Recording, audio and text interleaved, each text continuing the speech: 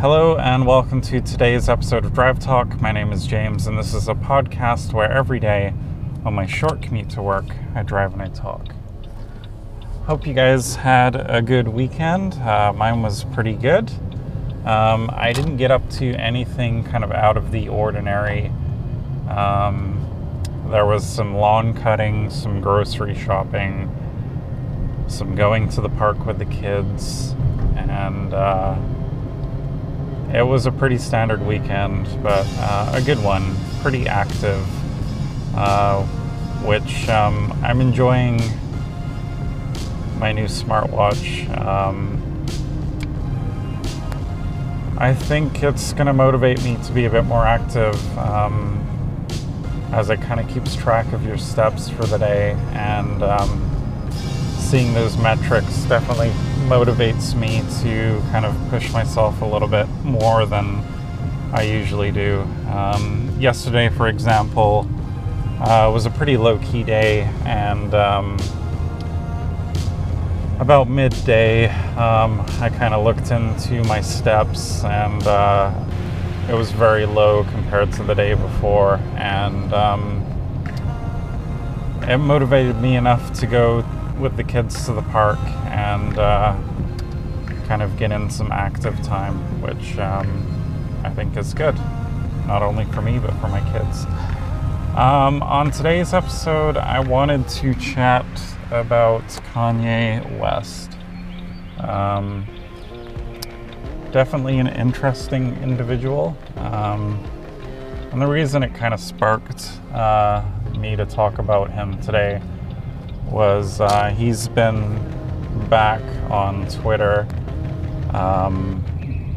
posting a lot of stuff, and he grabbed my attention. He announced some new music, which is always kind of interesting, and he also kind of previewed some new clothing stuff, which I have zero interest. It's funny, as a teenager, I was very fashion conscious. I did listen to a lot of hip hop as a teenager, and kind of in that late 90s era, it was a lot about kind of rocking the fly stuff, and I was very into designer brands, and I liked looking cool. Now, as a 35-year-old dad, it's more about comfort than looking cool. I think my looking cool days are over. And I feel like Kanye's maybe gone in the reverse of my life, where he came kind of into the scene as this backpack, kind of true to himself hip-hop artist, and now he's married to Kim Kardashian, and he's very fashion conscious, and I think he's just in a completely different headspace to the old Kanye, which I personally miss the old Kanye. The guy that, you know, he just seemed for the people back then. Now I think he's just kind of in his own head. His last album was interesting, but ultimately I don't think it really compares to his earlier works.